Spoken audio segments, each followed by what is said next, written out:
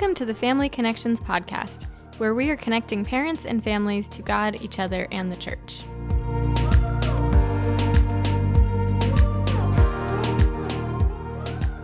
Welcome to today's episode, as we have three dads sharing our journey of fatherhood.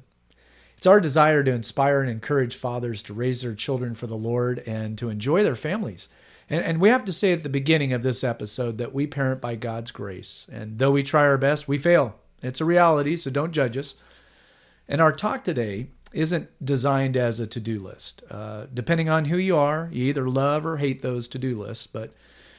And we don't want people to, in any way, to feel like they don't measure up as a dad. You know, for Mike and Ben and I, as we interact about the influence of fathers, you know, we really want people to grow in their parenting skills, and for other dads to be encouraged and just to be real and authentic. So we hope that what we share today will be helpful to you, as well as a great blessing as you consider the power and the influence of fathers. And so, first of all, Mike and Ben, I want to ask you, how was your relationship with your father growing up, and how did he influence you? Yeah, well, I'll start first. My dad is an amazing man. I have a wonderful view of my father. I recognize that changes kind of as the years progress, as we get a little bit older, especially as we move into fatherhood. But my dad was really so present, and he was always with me in the midst of processing. He was a consistent and a wonderful example to me of what integrity was within the family, with all of us. I'm a youngest of three, and so obviously I watched him interact with my mom as a husband, as well as a partner in what it meant to be a parent. And then, of course, my oldest sister, my brother, and then myself. And it was very interesting for me to have that spot to watch, because they were further along in their parenting years. My dad was a little bit further along. But the things that he really provided for me were security and structure, and the idea that he was on my side. I knew that my dad was for me in every single way. His faith was, the center point of our family. The idea that his love for the Lord and his relationship with the Lord was organic and authentic in the way that he presented it and lived it out. I can honestly say, which I know this is not the case for everyone, that my father loves God with all of his heart, soul, mind, and strength, and he looks to the eternal view of what his life means here on earth, that it is for God's glory. And it was amazing for me, honestly, to watch him grow up. Is he perfect? No, of course not. But one of my favorite elements of who he is, and I'll get to this towards the end, is that he was willing to change and adapt and grow. And he put that on display. It wasn't something that he hid as if it was, I'm going to go and do this kind of a workshop moment away from the family, and then they'll see the end results without including them. I love that about my dad. Yeah, that's awesome to hear your side of the story. For me, it's a little bit different. I love my dad, and I know my dad, without a shadow of a doubt, loves me. I'll never doubt that. But there are definitely things that, if I look in retrospect, there are definitely things that I would probably do differently if I was in my dad's shoes. You talked about being present. My dad traveled a lot for work, or he was just busy. He was just really busy a lot for work until really I was in high school. And even then he was still busy, but the presence fully wasn't there sometimes. For him, it was, I'm so exhausted, I need to take a break. So the being present wasn't fully there. And it's not necessarily angry when I say that, but it just was something like, I know now this is what I want when I become a father. This is something I'd look for. The communication aspect of being able to talk about not just small things, but big things there wasn't there as well, if I'm honest. But so it's not, and I'm not saying this in anger or in jest, but I say this more of like the influence for me was by the grace of God, am able to take the reflective lens of looking back and saying, now I know what I don't want to do. And now I know how, at least not necessarily what I don't even want to do, but also I need to be aware that I'm vulnerable to that because I grew up in that environment. So I need to really work extra hard for that. So for me, that's kind of where I see my influence from my father. I know, again, my dad loves me without a shadow of a doubt. He loves my family, and he works hard, and he's an amazing man. At the same time, too, I also have to do the give and take of like, hey, okay, I see what you did there, but I think I'm going to do it a little differently. Yeah. You know, it's interesting you mentioned that, Ben. I think my dad also traveled a lot. He worked in the aerospace industry. And it's interesting at this vantage point at my age now is because I became more sympathetic of the way my father was when I became a parent. There's a lot of responsibility. And I realized different generation, you know, being born in the early 1930s for him, you know, his idea of love was providing for the family. Right. So I have to say, again, without, throwing any shade, any disrespect towards him, is that he did the best he could when it came to having kids. Now, of course, I'm a firstborn, so I'm the guinea pig or the lab rat, whatever you want to call it. And so we'll mention that in a little bit because Mike, you were mentioning a little bit about birth order. Right. Your dad had some time to catch up, but before he got to you as kid number 3. So, for me, it was really interesting because my dad expected so much, but was there so little. And again, I'm not saying that in a derogatory manner. He didn't have some parenting manual. He did as he saw that was important, and you need to provide for your family, financially provide for your family. So I don't discount that. I never went to bed hungry. Although maybe there's some times of discipline where I didn't get dinner, but that was my fault. But yeah, my dad seemed to just have these expectations, but not being there. And so there was some distance. And of course, as I got a little bit older, like middle school and high school, you kind of challenge your dad on certain things. And so I remember we had some colorful discussions, and I probably didn't handle that in the best of ways, but we were really different too. I'm the only extrovert in my family growing up. My dad was an introvert. So we were just different in so many different ways. But yeah, it's as we look back and we think of how we are as dads, we have to go back and say, well, what kind of daddy issues do we have, right? How was the influence of our fathers positively or negatively? What does that do to us? Because Ben, you mentioned something like, oh, well, there's things I don't want to do that my dad did, right? And that was real because, we don't realize it when we parent. A lot of times it's by default. Right. That is, we be the dad, we're the dad of how we were fathered, right? Sure. And how our dads related to us. So when we do or say something the way our dad did, in some ways that could be really positive, like maybe in your case, Mike, or for Ben and I, it could have negative connotations, right? So I've come to understand that there's a lot of power, for better or for worse, in the way that I relate with my kids. Yeah, so taking that idea and what you just mentioned and kind of giving a general umbrella for it, what are then the kind of power or influence that fathers have? Well, I'll tell you, the first thing I mentioned was expectations, right? The expectations of a father. Now, realistically, as dads, we should want our kids to do their best, right? Yeah. But the standards we set and maintain are really important. So the power or the influence of dads, it's going to be on what expectations they set and how they deal with their kids when those expectations are not met. Yeah. Okay. And a little bit, when we talk about, punishment and discipline, but expectations are really important. And I think that for us as dads, it's really discerning how and when to give grace when the standard's not met. Mm-hmm. I look at it as between the difference between a limbo bar and a high jump bar, right? And, the bar is the standard, right? And there's a difference between grace and leniency. Leniency would be, let me set the bar down real low.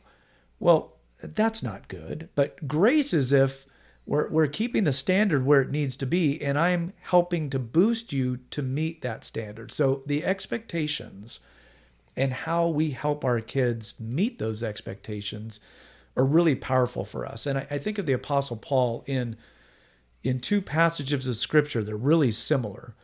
He mentions this in Colossians 3:21. He says, "Fathers, do not provoke your children, lest they become discouraged." In a similar fashion, in Ephesians chapter 6, verse 4, he says, "Fathers, do not provoke your children to anger, but bring them up in the discipline and instruction of the Lord." And I think one of the problems that fathers have in not understanding how much power and influence they wield is especially when they don't know their child's heart. They don't know what their child longs for and their personality and their fears. I think that when we have those expectations, and especially for us that have siblings, we want everything to be just. Right. Everyone has to deal with the same way, but Yep. but each one of us, not just in our birth order or whether it's a brother or a sister, we're wondering how are we going to meet that expectation, and I think that the power of a father in helping their kids to meet the expectations is to always want to help them to do their best, but to know that each one of them might have different personalities and a different bent, but you still want to help them. And so yeah, I think expectations is a huge part of influence that we have as fathers without really realizing it. Yeah, I would piggyback on that too, to say making sure expectations are clear as well. Yeah. For me, like if we've been talking about that, we being Janelle, my wife, and I, we've been talking about that. Do we make the expectations clear enough? Like, I know what I meant when I said this, but does she understand what I meant? Right. Meaning my daughters, Addison and Briella, 4 and 2, do they understand that? So I really appreciate you, Mike, sharing that. And, another one for me of influence for fathers is words, and the words that we say. And it's not just the actual word like we were just talking about a moment ago. It's the tone. I could say, go clean your room, or I can say, go clean your room. And you could tell the difference between my tone right there. One's really angry and one's not. And not that sometimes sternness doesn't come with our voice, but if we're constantly communicating in negative and anger and with our tone, then the content doesn't really matter. At the same token, if we're only saying negative words and we're not even having any encouraging thoughts, then that's also going to come through. Last year I went to, with Janelle, a Refreshing Your Marriage conference, and I do think it applies to parenting, where Doug Fields talked about the encouragement bucket. And if we have 5 good comments in that bucket, it only takes 1 negative comment to just destroy the whole thing. So think about that. You can say like 10 good things, but you say 2 negative things, and that's what I remember. Well, our kids are going to do the same thing too. That's right. They're going to do the exact same thing. They're going to remember the negatives if we're constantly negative. So for me, I need to check myself and not just catch myself and say, what am I saying? Am I talking in anger? Am I talking with angry words? Sarcasm. Some of us like the joke with sarcasm, but our kids may not pick that up at a young age. And as they get older, if they think we're just sarcastic about anything, why should they care about what we're saying? So we need to think about that as well. And even the comparison game, especially for us parents that have multiple kids, it's something like, hey, do it because your sister, you see what your sister's doing? You see what your brother's doing? Hey, look, do it like them. Or we play comparison game with families. Let's be like that family, because that's the goal. Yeah. We're not good enough. When we play the comparison game, it's always a losing battle because you're saying your child's not good enough.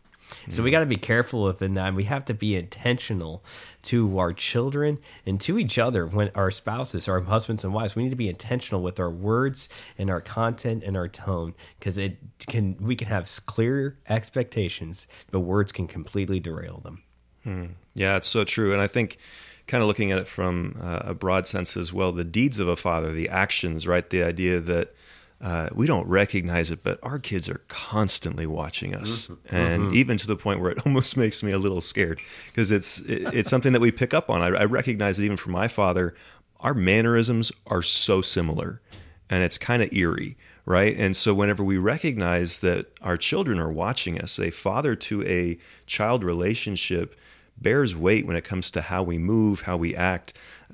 There's the idea that we recognize that as parents, sometimes we're not always emotionally and physically present. We might be one or the other. It's very easy to be in the same room, but not with your family, right? And as dads, I think we absolutely need to be mindful of that. And then I think some things just in general to look at, whether we recognize it or not, we normalize healthy and unhealthy behavior. And so even if it's viewed as unhealthy, we might give ourselves a pass after we grow up and we watch our father do something and say, well, I know it's not the right thing to do, but it's normal. That's a really dangerous place to be. We give ourselves an acceptance. We kind of, as you mentioned, Mike, before, we're lowering the bar. We're setting the standard a little bit lower. And we watch how even hypocrisy as parents, as dads, can come into play and affect our children in a negative way. How we handle conflict, how we handle harmony, so much is wrapped up in seeing how our dads handle and go about living their lives. Disappointment and celebration, this is big for me. I recognize that my kids watch whenever I get upset or whenever I have a letdown of an expectation or a hope for just something that may happen that wasn't to do with someone else's behavior, but just a circumstance. So how do we handle that? Am I angry at God? Am I trusting the Lord? Do I recognize that people are watching me, that my family is taking note of how I respond? Because I'm giving, again, allowance to my children. This is how you can act. And then another thing, how we treat our children and women. And I mean, you can get into almost every single context, how we view alcohol, how we view business deals, how we view watching television and making comments about another human being. And sometimes it's like, well, they're on a screen, so it doesn't really matter as much. But seeing how our parents, how our dads specifically act when it comes to deeds, values are caught, not taught. It's something that's contagious. Yep. Again, like you said, words can do a lot of good, but how we actually deliver those things and the manner in which we show respect to others is often bigger than that. And then this is the last one I want to center, and I touched on it just for a moment with my own dad, but the ability to adapt and change and grow in front of your family is a deed that I have really come to value. Are you willing to apologize to a 5-year-old? Are you willing to walk up and say, I did something wrong?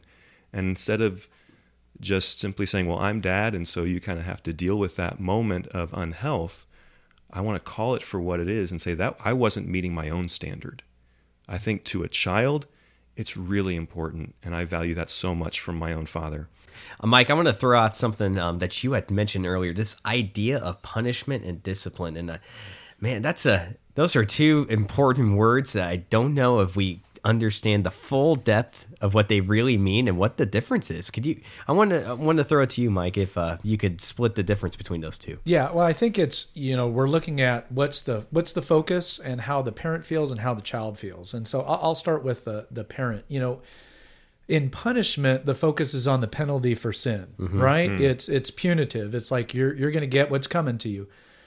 But when we use the word discipline, we're thinking that it's correction for maturity. Right. I mean, yeah, there still is going to be something punitive. Somebody gets a timeout or they get a spank or there's some consequences for what they did. But the focus isn't on the penalty. That's punishment. Discipline, the focus is on, I'm correcting my child so they might mature, and then we will not have to deal with this later on in life because we're taking care of it earlier. So the aspect of punishing is going to fall by the wayside when we have that spirit, that focus of discipline.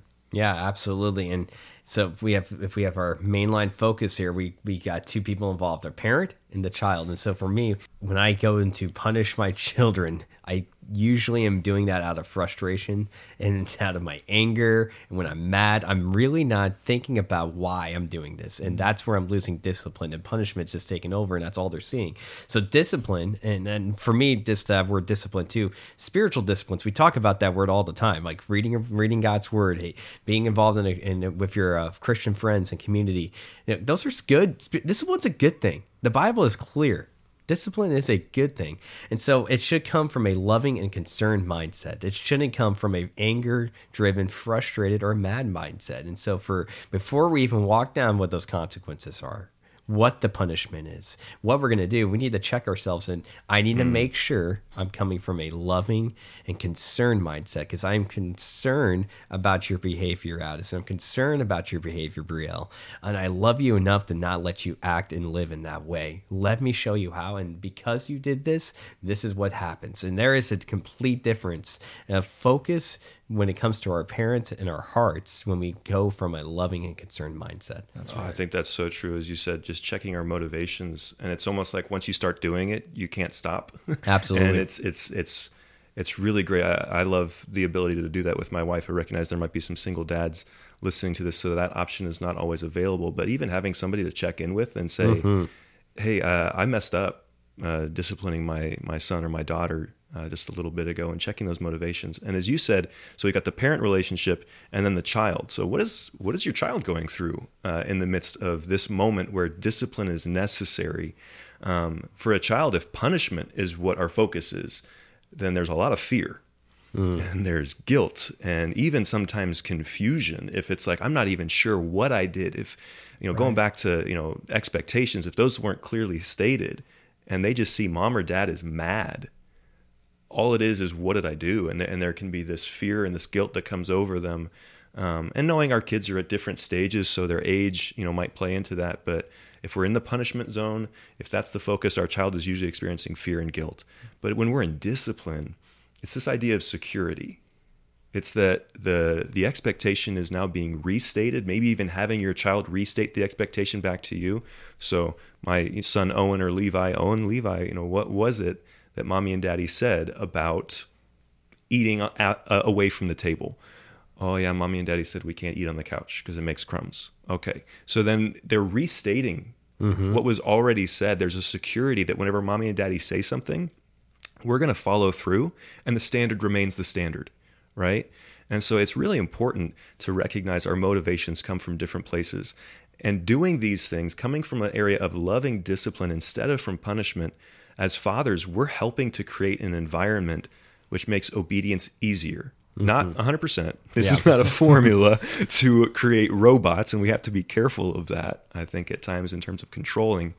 But we recognize that we can actually make an environment more conducive for our children to grow in health and for obedience to be hopefully experienced at a fuller and deeper level. Yeah. And, when you mention that, Mike, it makes me think about what you said about the influence of your dad, going back for, Ben's situation and mine, that's so foreign. And for us as Christian fathers, we are really in a sense trying to break that cycle of some things that have just been inherent in our family system probably for generations. Yeah. And yet, as we talked about at the top of the episode, is that we parent by God's grace. Mm-hmm. And, as you're mentioning about that, it makes me think about how that creates that environment to make obedience easier. And Ben, as you're mentioning, the parent part of how easy it is to get frustrated. Mm-hmm. And again, we're not the only dads that have been frustrated and realize, maybe we didn't have clear expectations, or maybe I lost the focus and thought more about the need for issuing the penalty for their wrongdoing rather than, I'm actually disciplining, disciplining my kids to maturity. And at the same time, I need to do that myself. Well, just kind of finishing up, I want to ask you guys, what's a final word that you want to share with dads who are listening to this episode? For me, if I could speak to all the dads out there, I would say make sure that you are connecting with other fathers. I mean, I feel like men, maybe it's just me, isolation is it's okay. I like to have my time. I like to just be by myself sometimes. I don't like to open up. I don't like to talk. I don't want to say something about what's going on because Mike, you alluded to hey, what does that mean to talk to somebody else and say, hey, I messed up? It's okay to do that. None of us around the table here are perfect to have the perfect father resume. I'm an active process. I'm an active process by the grace of God. And we need to be able to walk alongside one another and encourage each other and be there for one another. But I think sometimes just our natural tendencies as men is to back away and not admit something out of fear of failure or fear of looking weak or fear of not doing something right. At least maybe that's just me, but I see that in a lot of guys. And I see the men who are usually the strongest fathers have connections with other dads around them. And that's biblical. We're talking about community. Well, that's an area of community we absolutely need. And so I want to encourage fathers, get off the couch, get out of the house, get out and hang out with other dads. Go to the park and take your kids there and just talk about what's going on in life.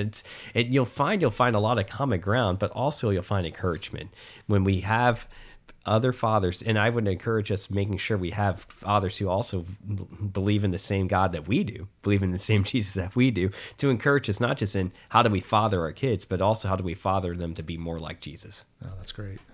Ben, I 100% agree with what you just said. And I think inside of that as well, just the idea of being real and authentic, that our lives are lived out with a mixture of successes and failures. And as a father, I often feel defeated if my failure is out in front of the purview of other people to see.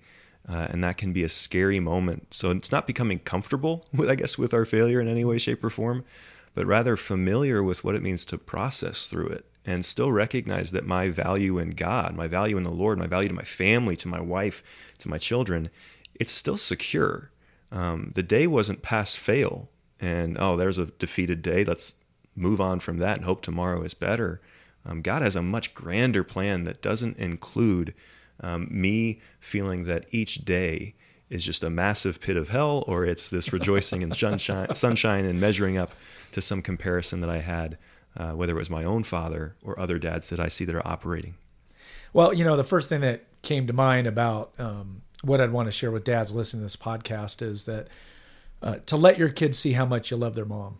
I mean, I think that's huge. And so if we're talking in that type of situation, kids want to feel secure in knowing that mom and dad love each other. So you might say, well, what about in a divorce situation? I'm a dad who is divorced. Well, I think how you speak about your kid's mom in the interaction, if there's a different time that they're with one parent with the other, it still deals with love and respect, even if the marriage has already dissolved, right? And you have kids of divorce. So I want to make sure that single dads would understand that as well. It's really important of how they love their kid's mom, and because the kids are always watching.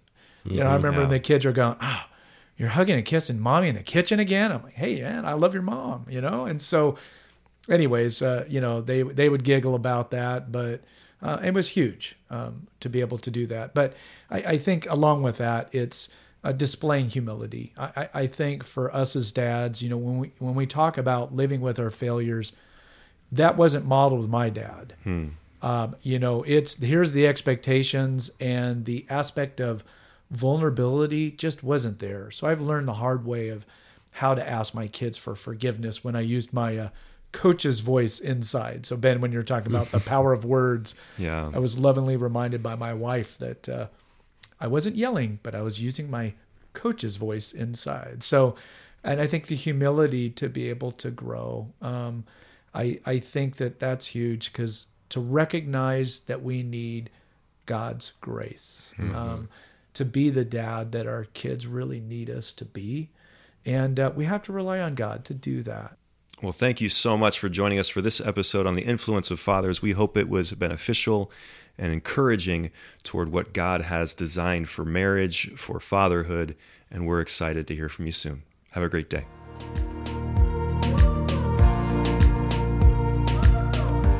Thank you for listening to this episode today. Family Connection Podcast is hosted by the family ministry team of Cornerstone Bible Church.